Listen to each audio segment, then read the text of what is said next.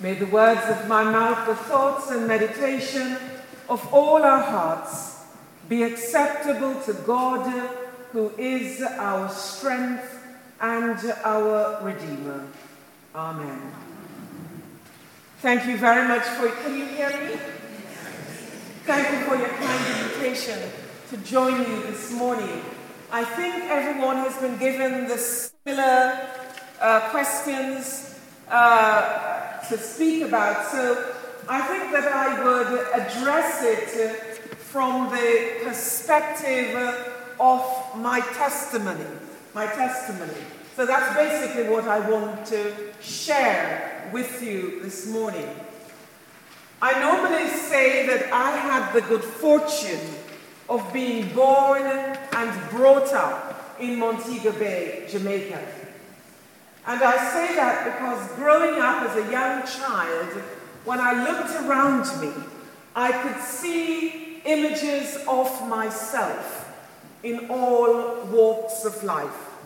So I grew up knowing that it was possible to become whatever I wanted to be. I also refer to myself as a cradle Anglican. And by that I mean I was baptized when I was just under 4 months old. So have always been in the church, so to speak. I've never left it. And it was the Anglican Church in Jamaica, way back then, was called the Church of England in Jamaica, until the Jamaican bishop said, "Why on earth is this the Church of England in Jamaica? It ought to be the Church of Jamaica." So we're Anglicans, but we are not referred to as the Church of England in Jamaica. We had a system whereby we have a main parish church, and that main parish church would normally start its service at 7:30 a.m. in the mornings on a Sunday. And at Christmas and Easter, it would be moved to either 5:30 or 6:30 a.m.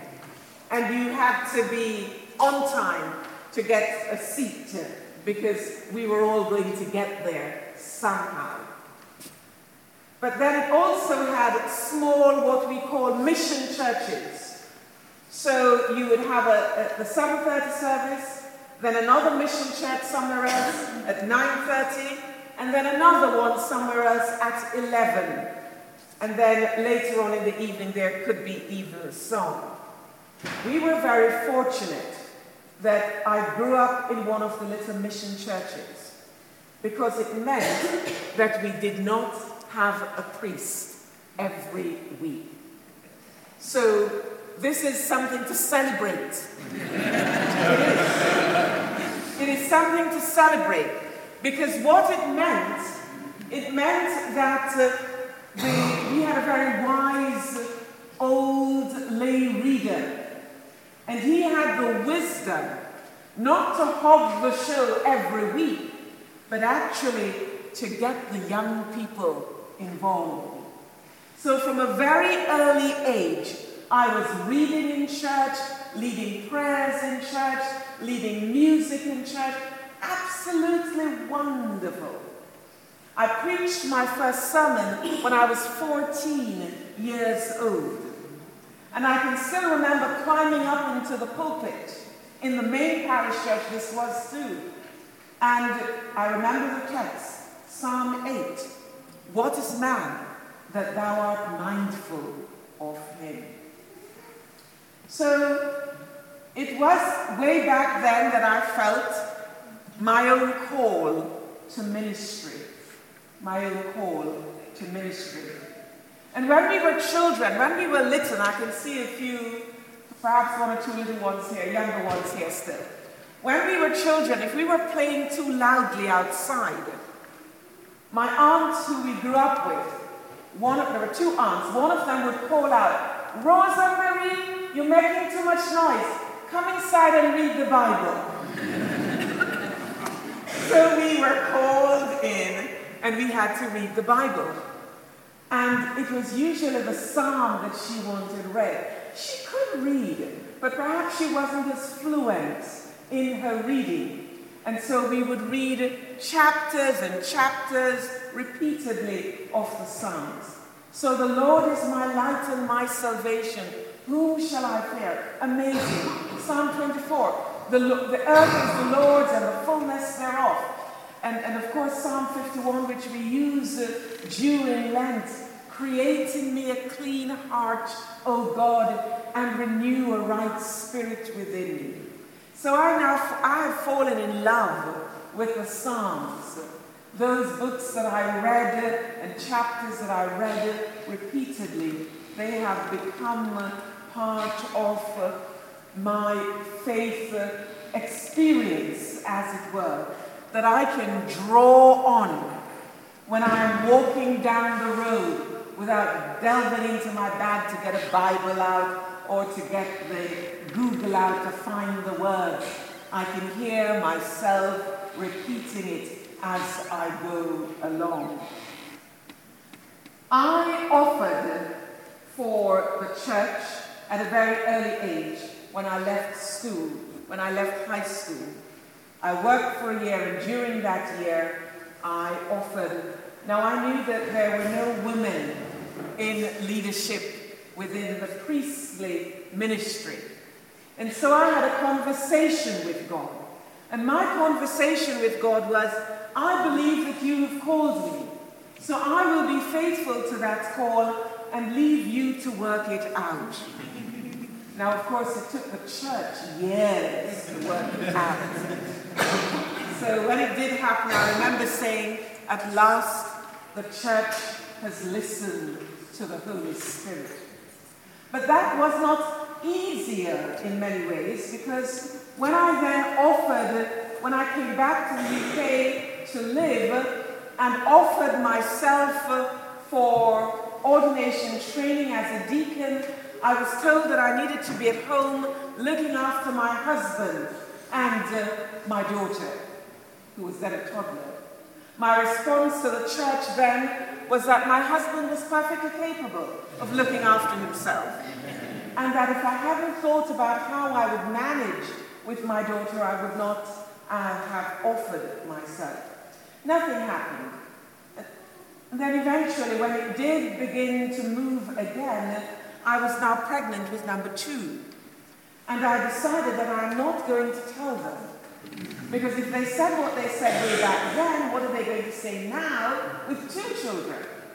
But of course, you know that that's not something you can hide. And so by the time they called me in again for another interview, I was now 2 weeks away from delivery. So I walked in and I said, I hope your midwifery skills are intact. Now, they were brilliant. It was a guy who I saw at this point, and he didn't ask me what I was going to do and how I was going to manage. But then my husband, who was in ordination training, he became ordained, and we now had to move diocese. So we moved diocese, so the whole process started all over again. And then it happened. It went through. I was ordained as a deacon, and the place where I was being sent or invited to by the vicar to serve, I learned that the church did not want me. The church did not want me because they were coming to it from a headship, and I suspect that some of you will know what I mean by that. Because within the Church of England, there is such a wide spectrum of beliefs and practices. So I still felt that this was the right place to go, and so I accepted the vicar's invitation. The PCC resigned en bloc. But throughout my time there, I never once engaged with them as to why it was right for women to be ordained. I just knew that God had called me, and that all I needed to do was to be faithful in that calling. I did do something wrong there when I was there with them. And to be honest with you, I don't know, with my hand on my heart, whether I wouldn't do it again. And this is what I did, which looking back, I think was wrong. I had to have knee surgery a few weeks in. And I remember getting my husband the following day. It was a day surgery, so I couldn't drive. I wasn't allowed to drive for 2 weeks. But I asked my husband, who was in a neighboring parish, to drive me in to the parish. And I hobbled around on walking sticks. Because I remembered thinking, I'm not going to let them say, see, I told you, she's a woman, she can't hack it. Or, see, she's black, she can't hack it. I don't know, all these years later, whether I wouldn't do exactly the same thing again. And that saddens me. So, I had an amazing time there. I loved every minute of it. The church grew. The vicar became ill, I think, within the year of me being there and had to be off work. And I ran the parish. But I even got them to change the time of the worship from 9:30 to 10:30, which is a big deal. You know how precious we are about the times of service. A big deal. But it happened. And I tell you now that if you were to go back there and ask them about my ministry amongst them, they will tell you too that we all had an amazing time.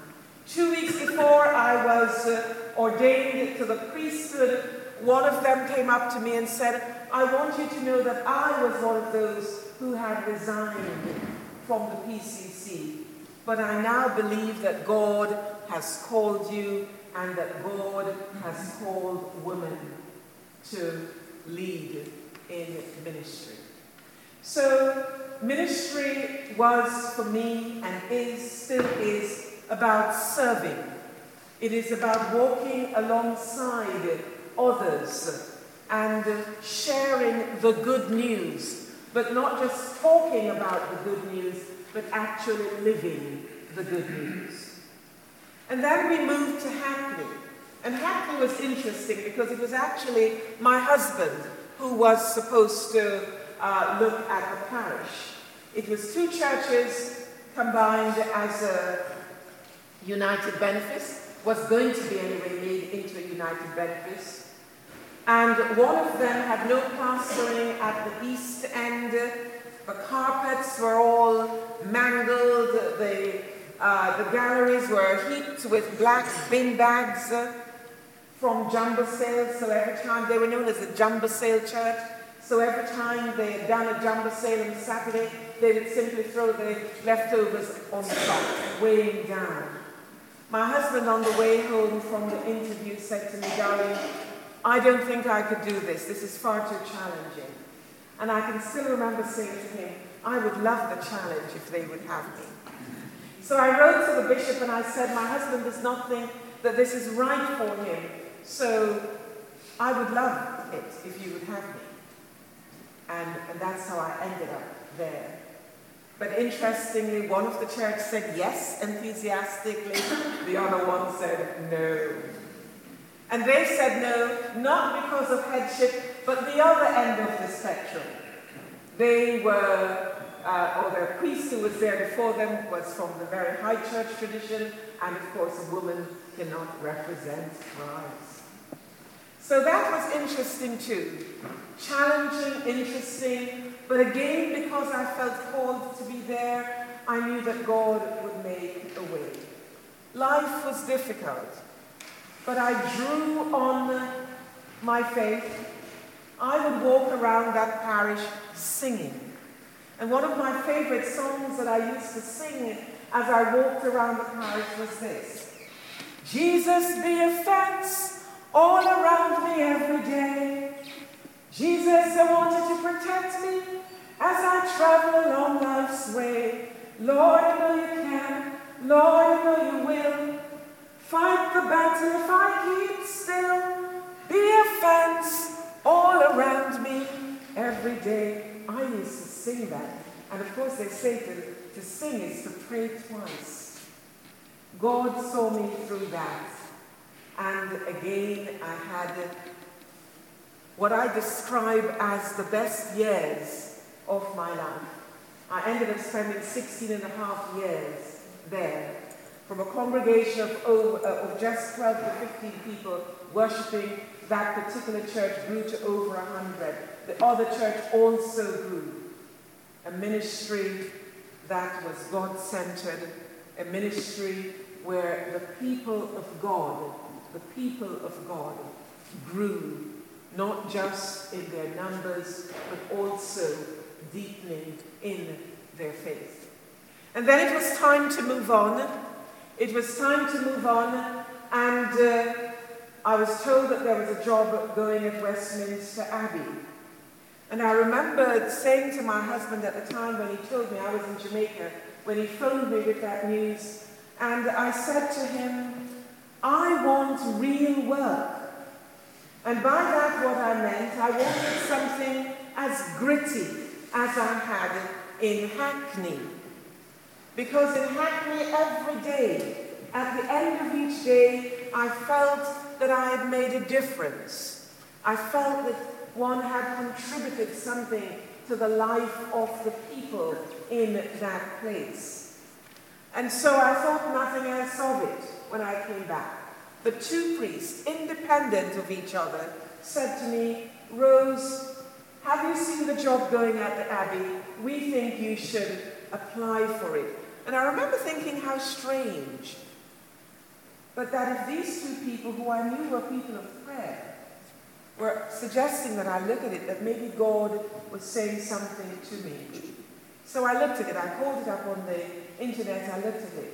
And I saw where it said, Canon at the Abbey, Rector of St. Margaret's, and Chaplain to the Speaker of the House of Commons.